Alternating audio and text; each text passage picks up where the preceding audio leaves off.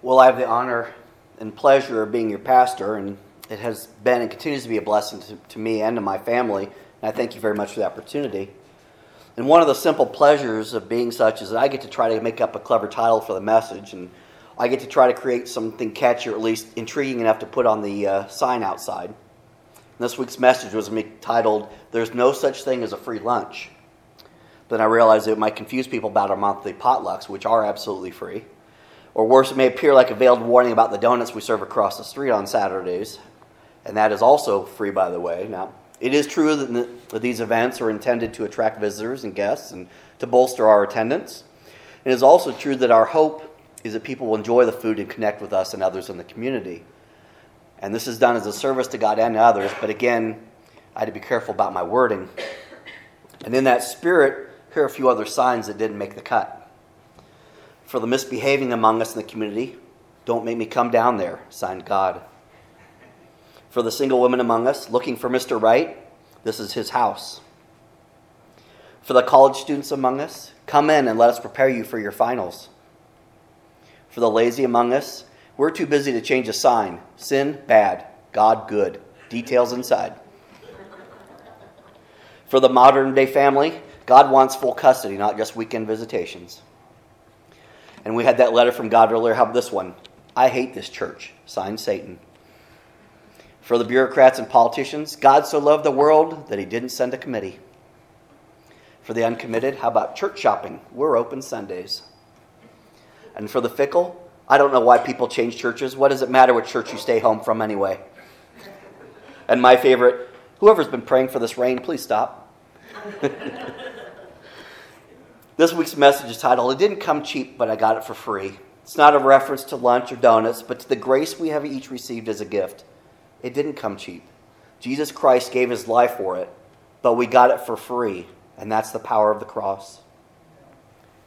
I speak often of grace, and one of the first messages I shared with you was this one titled, "The Power and Meaning of Words."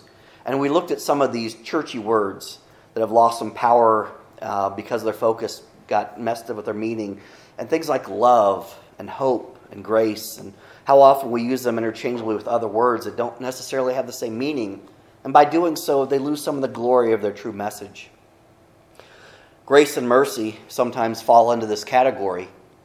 Grace and mercy, mercy and grace, two terms that are often used interchangeably. They go hand in hand, but there is indeed a difference. And please believe me that I tell you we need both. Mercy is not getting what you deserve. Grace, conversely, is getting something you don't deserve. So I once heard it described this way. You're racing down the road, handily braking the speed limit, when suddenly you see the blue lights flashing behind you. There's something you do deserve in this situation. You deserve a ticket and a fine. You broke the law, and there's a penalty for that crime. But after a brief conversation, maybe a few tears, the officer lets you go with a warning. And that's mercy. You deserve that speeding ticket, but you're not getting what you do deserve. Now imagine you have a project due at work, and try as you may, you've not been able to complete the task. Without it, you have no chance of achieving the bonus you've been working towards all year. At the last second, a colleague jumps in and saves the day, helping you with the last remaining pieces. That would be grace. No matter how hard you worked, you didn't deserve the bonus. You fell short. But somebody else came along and provided what you needed. Friends, all around us are people who desperately need both of these blessings. And they're both freely given by Christ through his death and resurrection. And I count us among those people. The Bible tells us very clearly who we are and what we deserve. We are sinners who have fallen short of God's glory. That's Romans 3:23. And because of that, we deserve death, eternal separation from the holy and perfect Father. It's Romans 6:23. No matter what we do in our own power and effort, we cannot change that fact. But this is where Christ comes in with his mercy and his grace. We do deserve death. But as we call on his name and make him the Savior of our lives, we receive mercy. We don't deserve to come into the presence of God, but we are given that eternal promise through grace. We found that promise, and we have the hope of Christ because of it. Meanwhile, all around us are people who are struggling through this world, trying their best to do more good than bad, thinking that this is their path to eternity. They're never truly experiencing grace or mercy.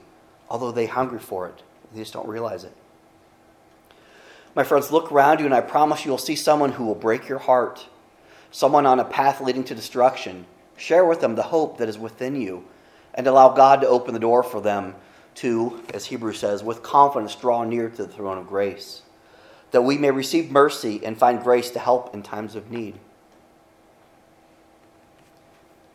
Do you ever wonder why we even need the gift of God's grace? If you've been saved for a number of years, or even if you're a second-generation Christian, it is too easy to become complacent and make grace trite in our lives. We just forget about the power of it, almost take it for granted. We forget the significance of grace and often find ourselves lacking in offering grace to others. Do you see that happening in your life or in the words and actions of others? Has grace, mercy, and the acceptance towards others gone the way of customer service? Or is now a delight and a surprise to experience it, and not the confident expectation that it once was? I believe there are at least 3 powerful reasons why we need grace from God. 3 reasons why we should be intentionally putting ourselves in the path of receiving more and more grace from the Father. And equally important, why we should be exhibiting it and extending it to others. And the first reason is salvation. Grace is a salvation issue. We have salvation because of God's amazing grace. God doesn't pick and choose who can and cannot have salvation. Titus says, "For the grace of God that bringeth salvation has appeared to all men." It also says he didn't come to condemn us for our sins and faults. He came to save us because he loves us. And I read this one almost every week, and rightfully so. "For God so loved the world that he gave his only begotten Son, that whoever believes in him should not perish but have everlasting life. For God sent his Son into the world not to condemn the world, but the world might be saved." I don't even want to imagine how different my life would be without my salvation. Salvation gives us purpose in this life to pursue holiness and to share the gospel with others. We aren't here to live our life for ourselves, but to live for God, to bring him glory. Being a child of God changes your life, so let it. John 1:16 reads, "And from his fullness we all have received grace, grace upon grace." More grace. Grace upon grace, it says. We need the continual forgiveness that God gives us. I mess up on a daily basis. I'm a sinner saved by grace who's in constant need of God's forgiveness. Can't we all say those words with honesty? Knowing our own frailty and having our sin ever before us reminds us how much we need the grace of God. God's continual forgiveness is one way that grace sanctifies us. An author, Dave Mathis, who wrote the book Habits of Grace, he writes this: "Grace is too strong to leave us passive, too potent to let us wallow in the mire of our sins and weaknesses." Third, God extends grace so that we can and we should offer forgiveness to others. Because God is always forgiving me of my sin, how can I not extend that same grace and forgiveness to others? Jesus is our example, and his supply of forgiveness is never ending. Therefore, ours should be as well. And this is harder than it seems, isn't it? Our feelings, our pride, it gets in the way. We have our rights and we demand to be heard. When our feelings get hurt, when we're betrayed, it can be one of the hardest things that we have to do. Friends, forgiveness is actually wired deep down in your soul. You were created with the ability to forgive. But last, it is a withered skill, atrophied from underuse, and has now become a learned art. It may not come as quickly or natural to us, but it is something that we need to always be intentional about doing. Imagine how different our lives would be if one day the Lord decided to stop forgiving us and withhold his grace from us. That would be game over for us. There's nothing we could do. Grace is essential to the spiritual life and our spiritual health, but we don't control the supply. And those should be words of comfort. We need to stay connected to the source in order to receive the abundant supply we need. It's not about a limited supply that we have to work harder and harder for. It's about this unending supply that comes from God. All we need to do is plug into it. He gives us the strength to carry on when we think we can't. And he gives us the strength and grace to be gracious to others. And my prayer this week for all of us is that we learn to be the same with ourselves and those in our lives. to have strength and grace and be gracious to others. Extending grace to others is a clear demonstration of God's work in our lives, God's presence in our life. God is so lavish in extending his grace towards us, we need to be doing the same for others. But I want to offer this warning. To receive grace as intended, we must be humble. This Paul's letter in 2 Corinthians reads, "My grace is sufficient to you, for my power is made perfect in weakness. Therefore I will boast all the more gladly of my weakness, so that the power of Christ may rest upon me." We all need God's grace, but if you don't recognize or confess to your own weaknesses and imperfection, you leave no room for God's blessing of grace in your life. This is a tragedy because you are denying yourself the gift in the name of self-righteousness. And self-righteousness is a fallacy. This is echoed again in words of Paul in his letter to the Ephesians. It says, "For by grace you have been saved through faith. And this is not your own doing, it is the gift of God, not as a result of works, so that no one can boast." Now, why doesn't he want anyone to boast? Because it takes away from the gift. If you're boasting about what you did to get it, then you don't understand what gift it is. I mean, this is such a big deal. It's repeated throughout the Bible. Romans 11:6. "But if it is by grace, it is no longer on the basis of works. Otherwise, grace would no longer be grace." James 4:6. "But he gives more grace." Remember what I said? Grace upon grace. "But he gives more grace. Therefore it says, God opposes the proud, but gives grace to the humble." But there's good news in this message. God loves you absolutely, unconditionally. Ephesians 2:4-5. "But God, being rich in mercy," there's that word, "because of the great love with which he loved us, even when we were dead in our trespasses, made us alive together with Christ. By grace you have been saved." Do you understand that? Even when we were dead in our trespasses, he did this for us. Not because he knew we were perfect, not because he's striving for us to hit perfection. He knows who we are. He knows what we've done wrong. We're the ones that are in denial of the sin in our lives, not him. And he loves us anyway and extends grace. It says, God being rich in mercy, because of the great love which he loves us, even when we were dead in our trespasses, made us alive together with Christ. By grace you have been saved. And the good news about this is God's grace provides you with freedom. Romans 6:14, "For sin will have no dominion over you, since you are not under law, but under grace." My friends, God's grace didn't come cheap. It cost him his son's life, but you got it for free. All you have to do is accept it and share it. And what a wonderful gift that is. Let's pray. Father God, you are an amazing God. Your grace is all we need. And we thank you that because we've been forgiven, because there's been an ultimate sacrifice given on our behalf, that our sacrifice is no longer necessary. Nothing more needs to be done but to accept and to love and to obey. God, that doesn't give us the right or the freedom to make bad choices. It just means, God, that you are capable of forgiving us when we turn back towards you and repent. God, this is a daily struggle for every one of us here. I ask your blessing and your strength over each one of us as we try daily to pick up that cross and follow you a little more closely. And help us to be examples to those around us. An example of the mercy and grace that you've shown us. And help us to show mercy and grace to those around us. What good does it do for anyone to claim to be a Christian and hold a grudge or condemn or to judge or to belittle? God, people hurt us. They disappoint us, just like we do to you. But if you can find grace in us, then we should find grace in providing it to others. I want to thank you for this promise, this blessed assurance, that because Jesus came into this world and gave his life for us, not to condemn us, but to give us his freedom. Thank you, Father. And as always, I want to thank you for this building, this community that supports it and surrounds it. God, I want to thank you for every family, every person here, those who couldn't make it, those who are traveling.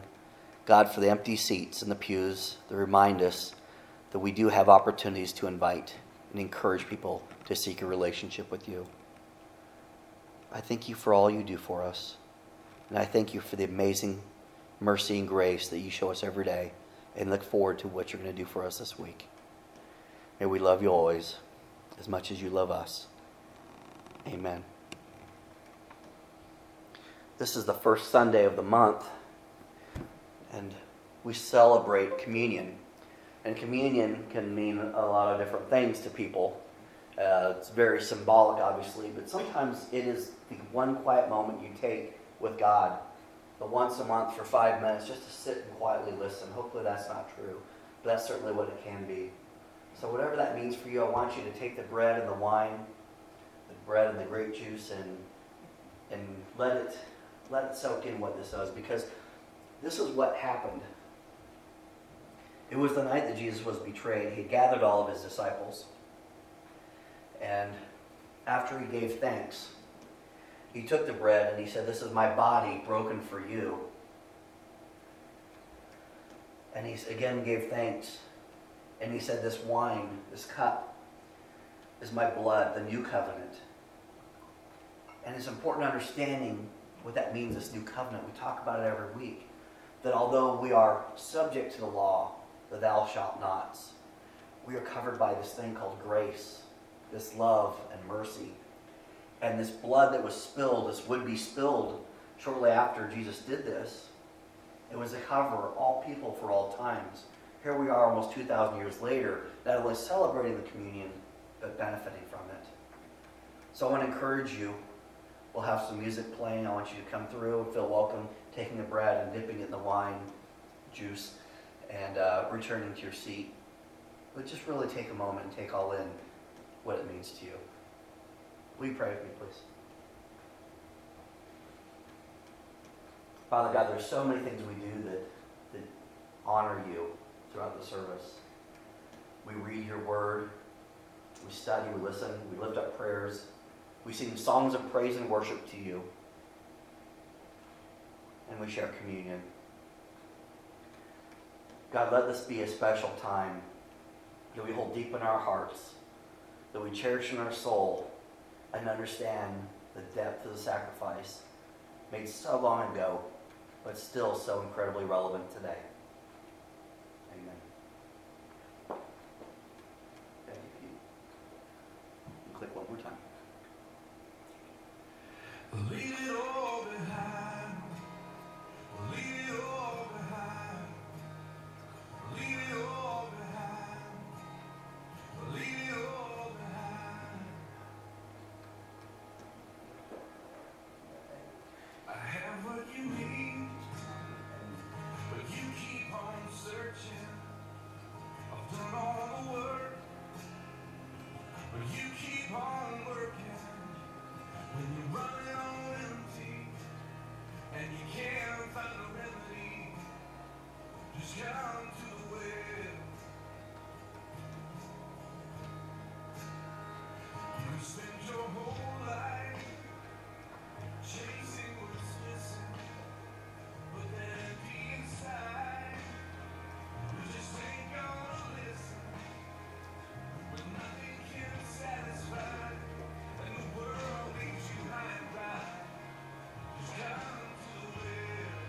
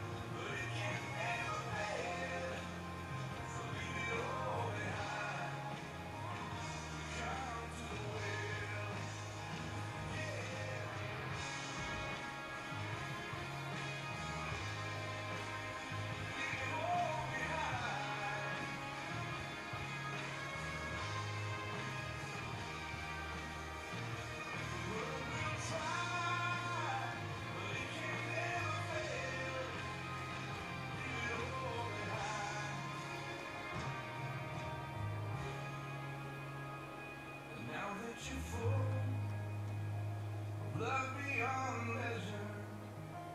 Your joy's gonna flow like a stream in the desert. Soon all the world will see living water is found in me. 'Cause you come to the well. Yeah. It's all who thirsts will thirst no more. It's all who search will find what their souls long for.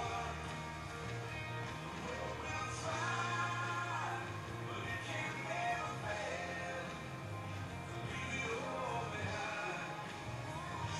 Come to the well. Leave it all behind. Come to the well. Leave it all behind. Leave it all behind. Leave it all behind. Leave it all behind. Leave it all behind. Leave it all behind. Leave it all behind. Leave it all behind.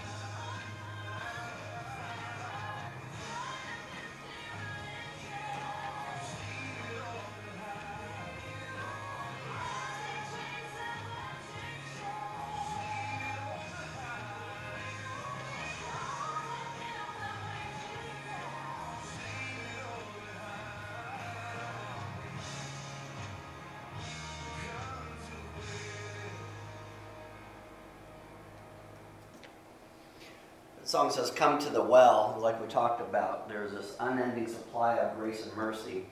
We like to think that our wells will never run dry. So the only limitation is what we come to carry stuff away with. And so we say, leave it all behind. Because you come with your arms full, there's not a whole lot of room to carry anything else away with you. God has so much to offer for us. Let's pray.